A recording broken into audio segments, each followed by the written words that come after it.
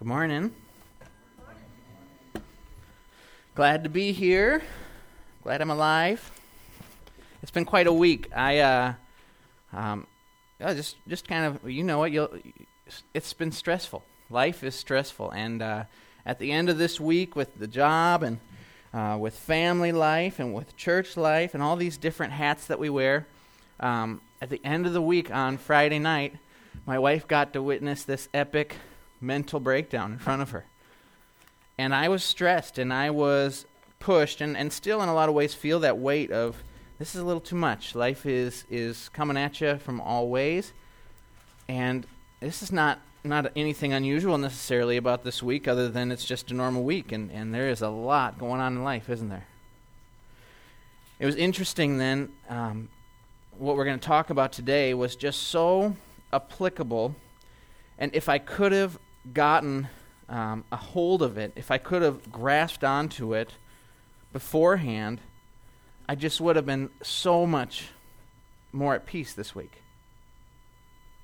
I had a chaotic week that led me to just feel so stressed, and I didn't need to feel so stressed if I would have grabbed on to some of the things that we're going to talk about today. If you have your bulletin, go ahead and pull it out. And I'm really hoping today will be an interactive day with you. I'm going to ask people to read some verses, so have your Bible on your phone already. Wrong bulletin. I want you to do something for me. Take your pen, and you have 2 full pages there. I want you to cross over and make 4 separate equal parts on your page. And I'm going to give you the outline already right here, and we'll go through it. Today's message is loving the Lord with all your heart. And that's what Dad talked about last week. Did a really nice job of getting in depth. What does that mean?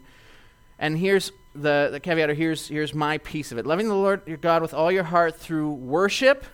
So on one of those squares at the top, please write worship.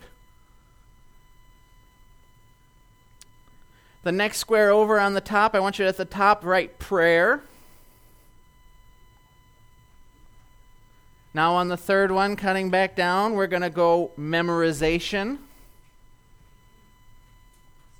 And then on the 4th square at the top, I want you to write meditation, please.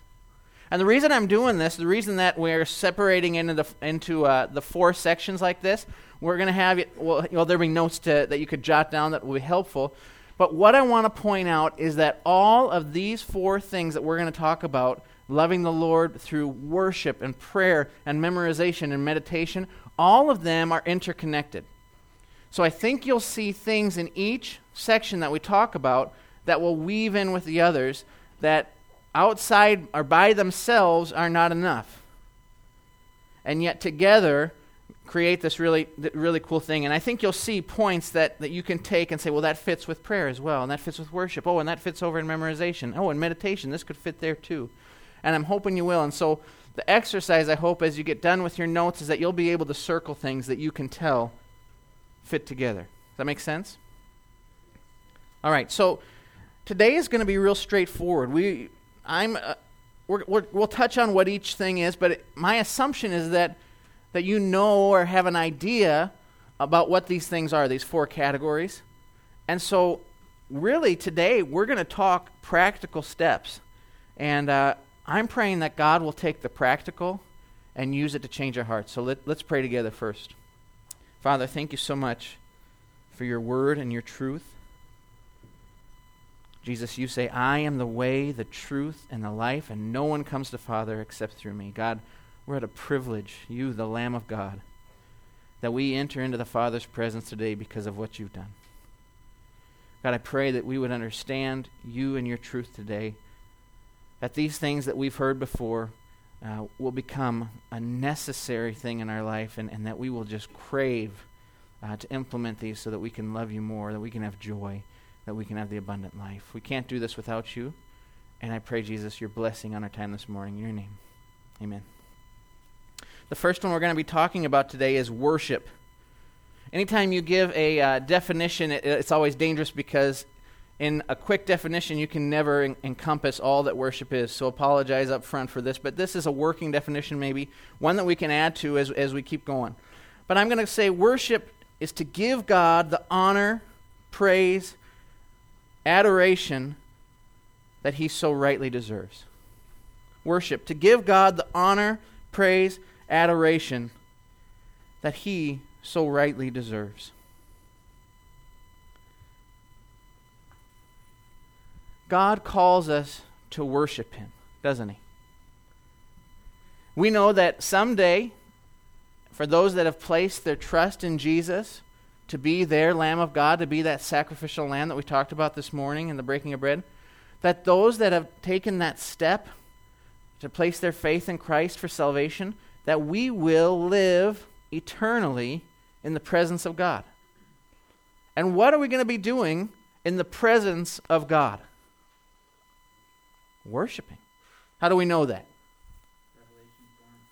Revelation 4 and 5. Some powerful verses that proclaim that there is going to be some serious honor and praise and glory being given to the Father and to His Son and to the Spirit.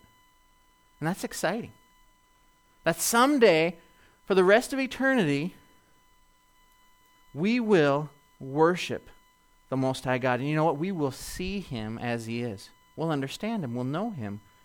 And our only response at that moment to look upon the face of Christ, to understand who He is without our sin, to understand fully who God is, will lead to this amazing, powerful worship. And yet, you know what the truth is that God is calling us, even right now, where we are. Think about your situation, your age, and where you are in life. He is calling you right now to be a worshiper. This concept of worshiping is not too difficult. In fact, C.S. Lewis summed it up really well. He said C.S. Lewis, for a long time, as he was searching out this whole God thing to see if it was real, this whole Christianity to see if it had anything to it, said he struggled with the concept of this God saying everyone needed to worship Him. And there's still people, and sometimes we do struggle with, well, why is God, saying that we should worship Him? Is that egotistical? Well, maybe it could be if God wasn't the supreme being, if God wasn't completely who He said He was. But God is the only thing that is worthy of adoration and glory and honor. And so by us worshiping Him, we proclaim to Him who He is. And because He is truth, because He is who He said He was, He is worthy of worship. One, because of what He's done for us. That we who were dead in our own sins, He made alive through Christ. That in itself should lead us to, wow, thank you. An appreciation.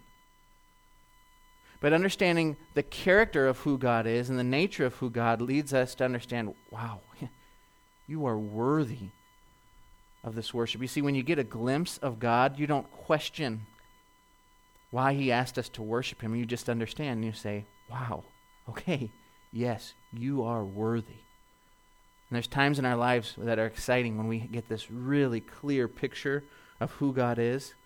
And it's amazing. I struggle sometimes because I really long for those times. When you have this clear focus on who God is and an understanding of who you are, and you're engulfed in this really pure and beautiful worship of Him. And it is satisfying.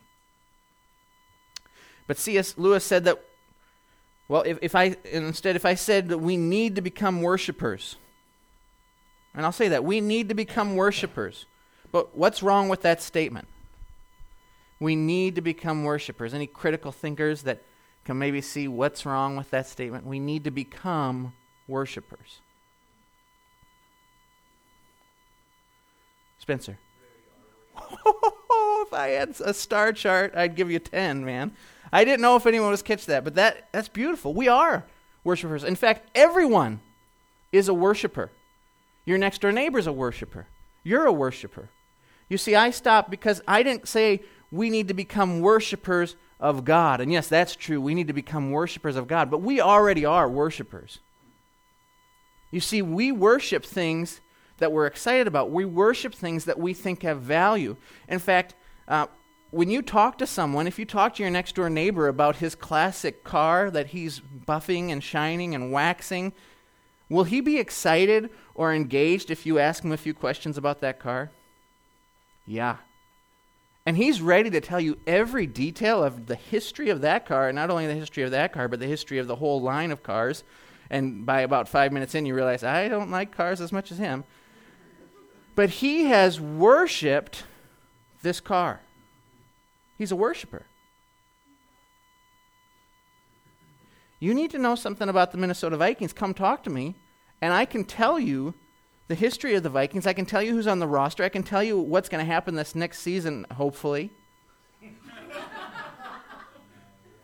Because, to my shame, I've actually been a worshiper of the Vikings. We're worshipers of coins, coin collecting, stamp collections, horses, dogs, cats. Yeah, some people.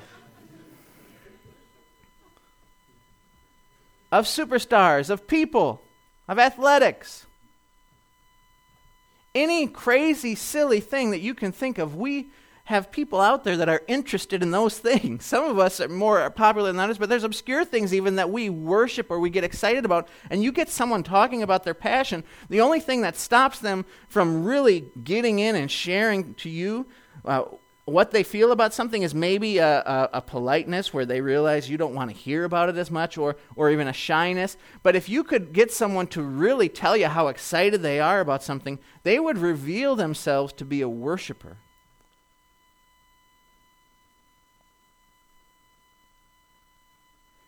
Because when we see value in something, we can't wait to tell you about it. Let me tell you, Culver's Double Bacon Deluxe Burger is something that is wonderful, and I want to tell you about it. It's very easy and natural for me to express something I'm excited about or something that's really great. And so Spencer was right. We already are worshipers. And so the problem is not that we don't know how to worship. The problem is that we don't know how to worship God.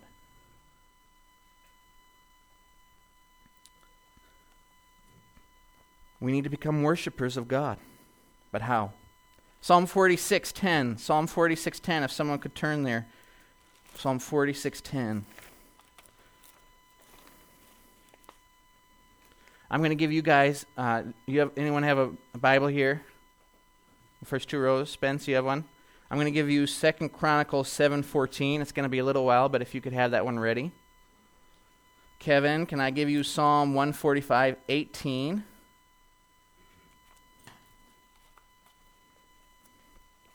And that's way ahead. I need someone for Psalm 19, 1 through 4. Psalm 19, 1 through 4. Isaiah 6, 1 through 8. Eric, Isaiah 6, 1 through 8. No. Tierna, Isaiah 6, 1 through 8. Okay. Have those ready, and we'll have more, but when I call upon you, that'd be great. And remind me if I forget who I told to read what. Psalms 46:10. Can someone read that for us? Psalms 46:10. Joe, are you there? All right.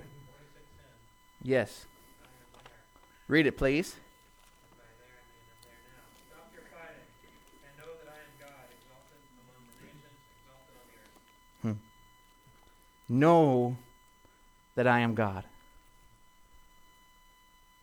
That's one of the first steps of worship, isn't it? That acknowledgement of who He is. There's a difference between what we say about God and what we truly believe about God, isn't there? Know that I am God.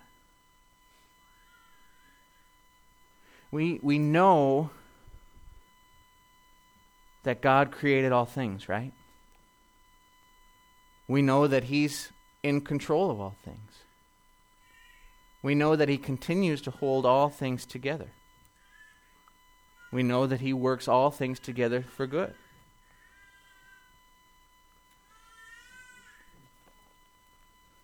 we have to have an understanding of who God is before we can worship him. And we have to have an ability to take head knowledge of who God is and actually begin to believe the things that we know about God.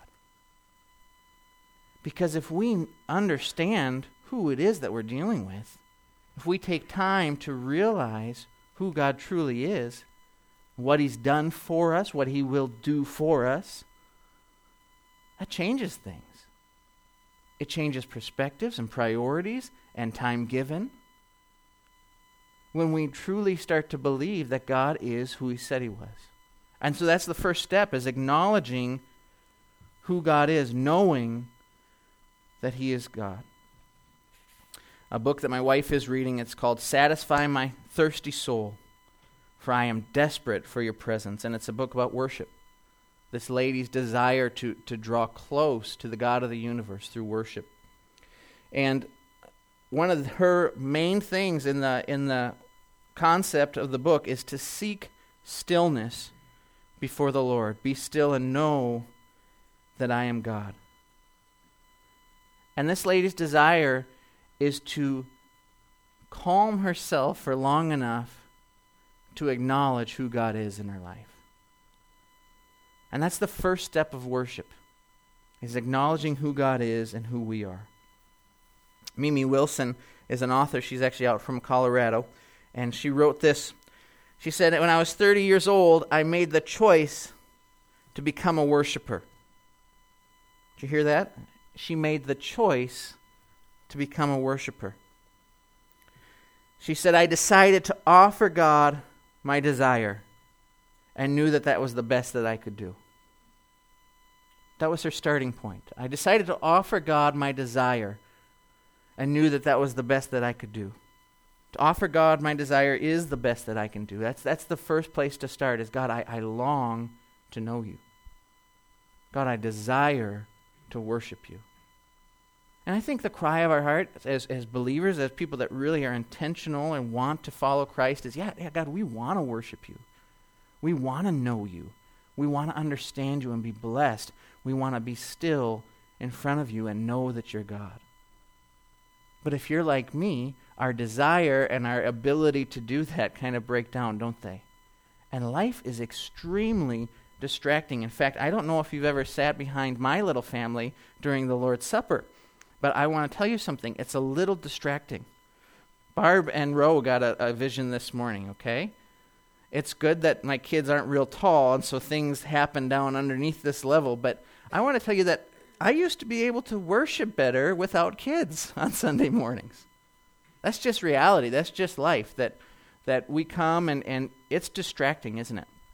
And I'm sorry if they distract you, but the thing is, if this is the only time during the week that we worshiped, that would be really frustrating, wouldn't it? Really frustrating.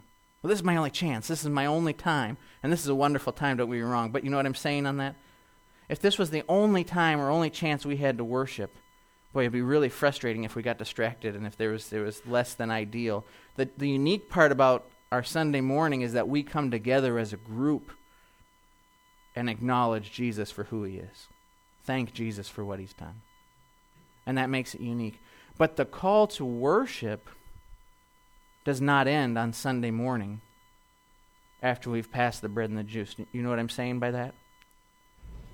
And if we want to become worshipers, if we want to love the Lord with all our heart through worship, then we have to make worship a priority. Some of us are very busy.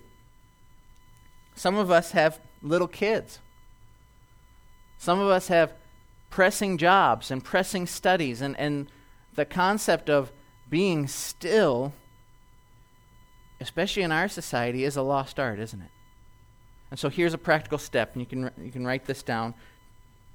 The goal is to take 20 minutes a day to carve out with time alone in just worship to the Lord. 20 minutes per day. Now that's a big goal. For some of you, you're already saying, how in the world is that possible? Let's start small, okay? This week, 3 days this week, can we take 10 minutes to carve out to separate yourself from the chaos. Maybe that it says, hey, honey, please watch the kids while I go and worship. Maybe that says, okay, after the kids are in bed, I go out and I sit on my front porch. Maybe that says, okay, I'm going to turn down the music. I'm going to close my door so no one can bother me in my dorm. And I'm going to take 10 minutes today and I'm going to worship. And I'm going to dive into the character of who God is. And I'm going to be amazed at what I see about him. And I'm going to take time to let that impact my life. I'm going to be still and know that he is God. What do you think, and this is not rhetorical, what kind of response do you think we'd start to have, or will start to have? Let's do this. What do you think will be the result of this exercise? 10 minutes a day, 3 times a week, and just purposeful set-aside time to enter into worship to the Most High God. What are some of the results that are going to happen? A lot more peace. Because when we know who's in control. Humility. Huh. Because if we know who he is and we are. Better attitude. Because if we know what we've been given.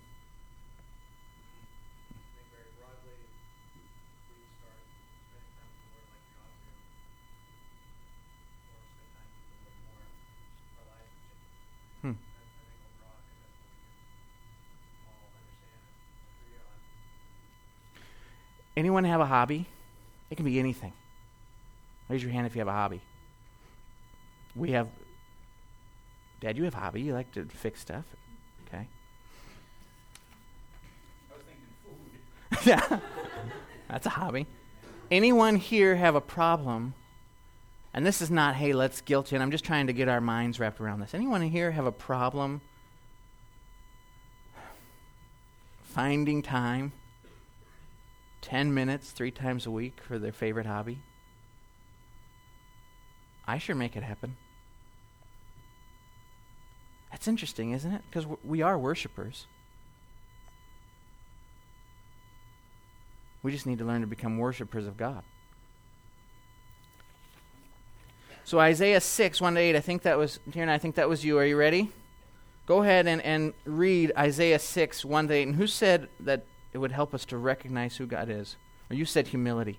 So read Isaiah 6, 1-8. And Dad's assertion that we would become more humble, I think, is going to be pointed out in this. In the year that King Uzziah died, I saw the Lord sitting upon a throne, high and lifted up, and the train of his robe filled the temple. Above him stood the seraphim. Each had 6 wings. With 2 each covered his face, and with 2 each covered his feet, and with 2 each flew. And one called to another and said, Holy, holy, holy is the Lord of hosts. The whole earth is full of his glory. And the foundations of the threshold shook at the voice of him who called, and the house was filled with smoke. And I said, Woe is me, for I am lost. For I am a man of unclean lips, and I dwell in the midst of a people of unclean lips. For my eyes have seen the King, the Lord of hosts. Then one of the seraphim flew to me, having in his hand a burning coal that he had taken with tongs from the altar. And he touched it to my mouth and said, Behold, this has touched your lips, your guilt is taken away, and your sin is atoned for. And I heard the voice of the Lord saying, Whom shall I send, and who will go for us? Then I said, Here am I, send me. See what happened? Isaiah had a glimpse, not even a full picture, but a glimpse into who God was. And he falls on his face and says, Woe is me. Why? Because he had a recognition of who God was and who he was. He was humbled. And when we come into the presence of God and we acknowledge that he is God, when we're still and know that he is God, we will be humbled. There will be an acknowledgement, I'm not even worthy to be here. But you've made a way. And then what's so cool is out of that didn't come some defeatist attitude or some, okay, I'm done. I see who you are and what a wretch I am. I'm done. That's not what the response was. In fact, when God called him, well, first we see God purifies his lips, and then he calls him. What's Isaiah's response? Here I am, I'm ready. And so we see that worship, this acknowledgement of who God is and who we are, and this willingness to enter in and acknowledge that and know our place, leads us to the willingness to then obey and say, God, I will go where you say. I will follow. There's power in that. That can change us. Did I give anyone Psalm 19, 1 through 4? All right, go ahead. The heavens declare the glory of God. The skies proclaim the work of his hands. Day after day they pour forth speech. Night after night they display knowledge. There is no speech or language where their voice is not heard. Their voice goes out into all the earth, their words to the ends of the world. Day after day they pour forth speech. That is cool. You picture that? Someone just dumping out a massive amount of water. Day after day, they pour forth speech about the character and nature and quality of our Creator. The heavens that he created, the creation themselves worship the Almighty God. And they teach us about who he is. Very cool. Write these references down. We don't have time for them. Psalm 131, the concept is, be still and know that I am God. Psalm 46, be still and know that I am God. The story of Mary and Martha. Mary took time to sit at the feet of Jesus. And Jesus said it's a good thing that she had done. When she took time to be still and sit at the feet of Jesus. Even though chaos was around her, even though there was lots of things distracting for her, she stopped. Psalm 96 is another one to write down, please, as homework to go ahead and home with and read. Psalm 97, 1 through 6, and I'd read these, but we got to keep going. We got 3 others. Psalm 98, 1 through 8. If you could, when you get home, read these, because I think what it'll do is show you that there is a need in our life to stop the craziness, to step off of the cycle and say, wow, I'm leaving that for a little bit to come and be with my God, my Savior. It's going to revitalize us. And 10 minutes a day, 3 times a week, of purposely getting off the crazy train and sitting down before him and quieting ourselves will revitalize us. And then we build up that muscle, that worship muscle. And from there, as we're revitalized, we realize, I need to do this more. And so maybe now it's 5 times a week for 10 minutes. And then maybe we go 5 times a week for 20 minutes. And before you know it, you become like some of the people that you know where they cannot get enough of God. Where they're consumed with who God is and what he's done for us. And we need to get there. And until we're there, please, let's be careful to truly call ourselves worshipers of God. We're good at worshiping everything else.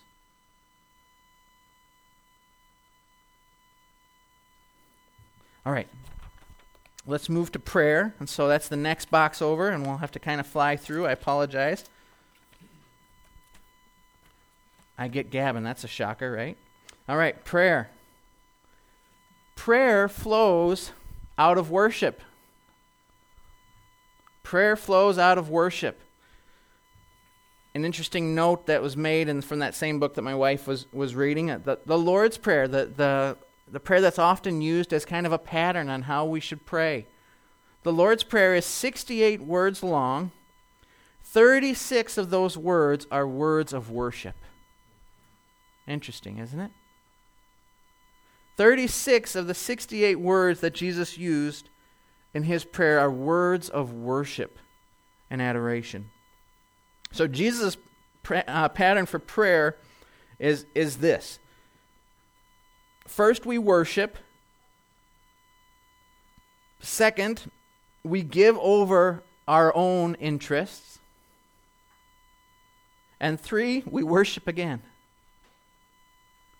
And that's the pattern that we see from Jesus when he comes before the Father.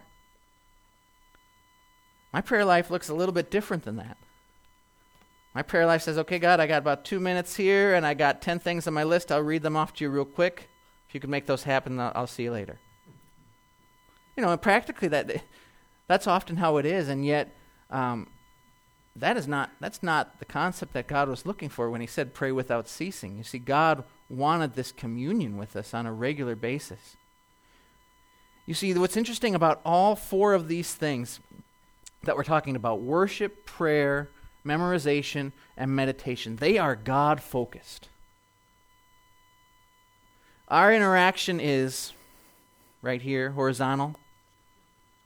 We interact. This is great. Everything we're talking about here is me and God. Now what's cool is all 4 of these things are enhanced when my horizontal relationships also start to have their vertical relationship increased. Then my vertical relationship with the Lord is increased. You see what I'm saying on this? But these are all connected in that they are active ways for us to connect with the very heart of God. So we need to view these things as vital. This is life. This is the most important stuff. This idea of connecting with God. He is what's eternal. He is what matters. And we know this, and it's hard, and it's tricky to get through. And yet, this is the recipe, if you will, that we can follow to connect with the God of the universe. And prayer, in its deepest sense, is connecting with the heart of God. And that pattern is beautiful. First, we worship, we acknowledge who he is, and then give our own interests over. It's not even saying, that concept is not even, we have requests, yes, but the request is always, not my will, but yours be done. God, if this is off, if this is wrong, please change it to make it more about what you want in my life. And then we start seeing some answered prayers, right? Because that Mercedes that I keep praying for has not popped up at my front door. And yet, you know why? It's because that is not in line with the heart of the Lord Jesus. And so when we start aligning through prayer our hearts with the Lord Jesus, then we will see some amazing things accomplished. Now to him who is able, more abundantly than we could ever ask or think. When we start getting in line with what God wants, and those become our prayers, we can see him do some amazing things. And that's exciting. But prayer is a lifeline. 2 Chronicles 7:14. Who did I ask to do that? Thanks, Spence. If my people who are called by my name humble themselves and pray and seek my face and turn from their wicked ways, then I will hear from heaven and will forgive their sin and heal their land. If my people who are called by my name humble themselves and pray. Prayer is humility. Genuine prayer is this willingness to say, not about me, God. It's all about you. Psalm 145:18. Did I give that to anyone? I got it. Cool. Psalm 145:18. The Lord is near to all who call on him, to all who call on him in truth. Did you hear that? Do you ever feel like the Lord is distant from you? Do you ever get frustrated? God, where are you in this? I have not felt a connection with you, God, today. There's been times lately that I've been feeling that way. God, I'm trying to purge sin from my life. I'm trying to do the right things, God. But I'm having a hard time because I do not feel connected to you. And yet, what does that verse say one more time, Kevin? The Lord is near to all who call on him, all who call on him in truth. The Lord is near to all who call on him. That's a promise. Do you understand? That when we call on the name of the Lord, he is near to us. And prayer gives us the ability to draw near to God. And we know that in God's word, he says, pray without what? Pray without ceasing. One of the greatest quotes from Anita Jennings is this. She says, if you know how to worry You know how to pray. And that's the truth, isn't it? We're good at worrying. We're good at letting our mind fixate on the problems and the negatives and the issues and continue to obsess over them. And yet if we know how to obsess over things and give that amount of energy and time, then we understand what it is to pray without ceasing. Because if we were to switch our attitude on that and switch the focus, and on those worries and those fears and those obstacles became items of, God, you have to take this, you have to change my heart on this, you have to help me, I'm desperate for you, life would be different. You see, you can pray anytime and anywhere. You can't read God's Word anytime, anywhere, can you? Because it's dark sometimes, and sometimes you don't have a Bible. But you can connect with the heart of God any time and anywhere. Is that a privilege? I take that for granted, but that is a privilege. And I have to make that such a priority and view it as a privilege. Why do I view other stuff as more important than that when I have access to God Himself?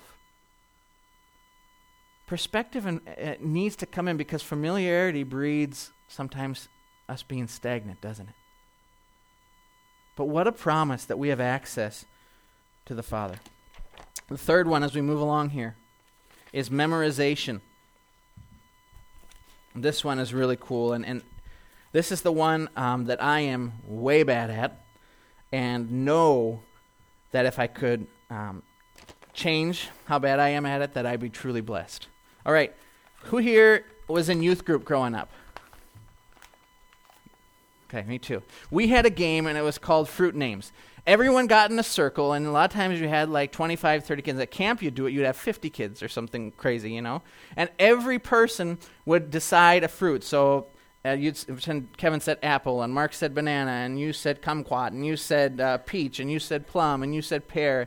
And everyone got an apple everyone got a name of a fruit in the circle. And you sat in the circle, and there was given some over-anxious, over-aggressive teenage boy a tightly wrapped newspaper. And when Dad was doing it, was like 3 newspapers with duct tape around. And he was given in the middle. And what he was supposed to do was to whack someone on their legs if they could not get the proper response out. And the proper response was this. You had to say your fruit and the name of the fruit of someone else that you wanted to send the whacker to. Do you understand what I'm saying on this? So it would come around the circle, and I'd say, the guy would start out and say apple. So that meant I had to go because I was apple. And I knew that, Kevin, I said, who's pear? Let's see, anyway. I'd say apple pear. And then pear would say, oh, I'm pear. Pear banana. And then I'd say, oh, banana peach. Peach. And all the anxiousness became, and a funny thing happened at the risk of being whacked in the face or the arm or the leg. You begin to memorize very quickly everyone's fruit. You see, there was very motivating factors that allowed your mind to say, I'm going to intently focus now and make sure that I know each of these names. And as soon as you engaged that intent, focus, and motivation, it was amazing what your mind could do. Sometimes we say, I just can't memorize. I don't have a mind for it. It's too hard. I can't, maybe when I was a kid. When a kid, you can just soak it up. And right now, I can't memorize. What if we started whacking each other with newspapers and then no, but the motivation is huge. Because that's a lie that I can't memorize. Right? How many people's names do you know? We have the ability, this mind that God has given us, we have the ability to do this. We have the ability to know God's Word. Let's talk about some of the benefits.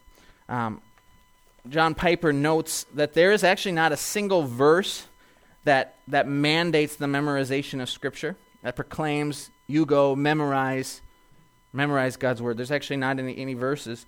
And yet, there is just so much evidence from God's Word on how vital it is to hide this. In fact, David, a man after God's own heart, has some incredible things to say. And one of the things he says in Psalm 19, he says, your word I have hidden in my heart that I might not sin against you. This is David, a man after God's own heart, someone that was known to be a worshiper, known to know how to connect to the heart of God. And what was he saying about God's word? I hide it in my heart. I cherish it. He went on to say that your word is a lamp unto my feet and a light unto my path. Your words are better than life, sweeter than honey to me. You see, David understood the value of God's word, and he understood the need to cherish it and to hold on to it and allow it to change him. John Piper says at the age of 31, he was sitting in a chapel session at Bethel, and one of his professors came up and began to speak, and all he did from memory was speak one of the passages of Christ. And he began to give this message from memory from God's word. And John Piper said that it was so impactful to watch a man that he loved and respected share God's word from his heart.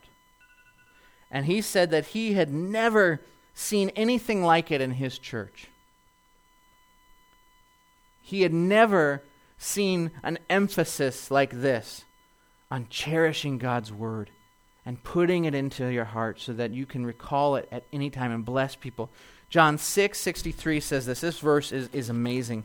This needs to change our view on Scripture. It needs to change our view on the importance of putting God's word into our heart. John 6:63 says this. It is the Spirit who gives life. The flesh profits nothing. The words that I have spoken to you, this is Jesus, the words that I have spoken to you are spirit and are life. Did you hear that? Jesus' words are life. And here's what is amazing. When we memorize, put to memory, hide in our heart the words of Jesus, when we speak them to others, we speak life to people. That is enormous. That is huge. And any lack of motivation from a true understanding of what that means, from a true heart of worship and understanding what that means to speak life, should blow away any hindrances that we have or lack of motivation. What a privilege, what a call to speak life. We're running out of time, so I won't get to do it, but we've handed out before some of the 8 reasons to memorize Scripture. Remember we handed those out on half pages? Anyone still have those? Pull them out or look these up. These are fantastic. I don't have time right now to go through them. The story is told of a man that was in prison in China for speaking God's truth. And he was kept in solitary confinement and came out after the 21 years, and this other lady missionary was interviewing him and said, how are you not bitter? How are you still so in love with God? He said, you had nothing. You didn't even have God's word. And this man said, I did have God's word. And he began to name and list every book of God's word that before being thrown into prison and seclusion, he had hidden in his heart. And it was multiple chapters and books of Scripture that he had hidden away. And when the privilege of God's written word was taken from him, God's word had been written on his heart. And so he meditated on that which he had already put in the time to memorize. And there alone and cold and separated from everything else, he was in communion with God. You see, everything man tried to do to this man of taking away comfort and food and anything of that would make him feel like a human, trying to make him feel like a worm and less than nothing. And yet, because of his ability to recall God's life-giving word, he connected with the heart of God. He worshiped. He prayed. He memorized. He meditated.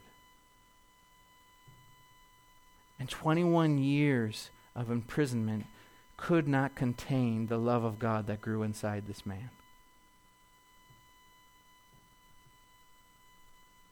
We walk in our freedom. We walk without chains or hindrance or any real need. We're not starving. We're not cold. We're not without. And yet somehow we walk without this power, this consuming devotion, this driving will to know the heart of God. Wouldn't it be interesting if it was all taken away? What would we count on? If tomorrow everything was stripped away and we had nothing left, what would we hold most dear? We have the chance right now where we are to enter in through these four things in the ability to love God with all our heart. Not in our own strength, but through the Spirit. We got to get past the familiarity with these things and back into the knowledge that these are life-giving principles and gifts. To worship, to pray, to read His Word, to study it, to memorize it, and then be able to meditate on it, which is, God, this is your truth. How does it change me?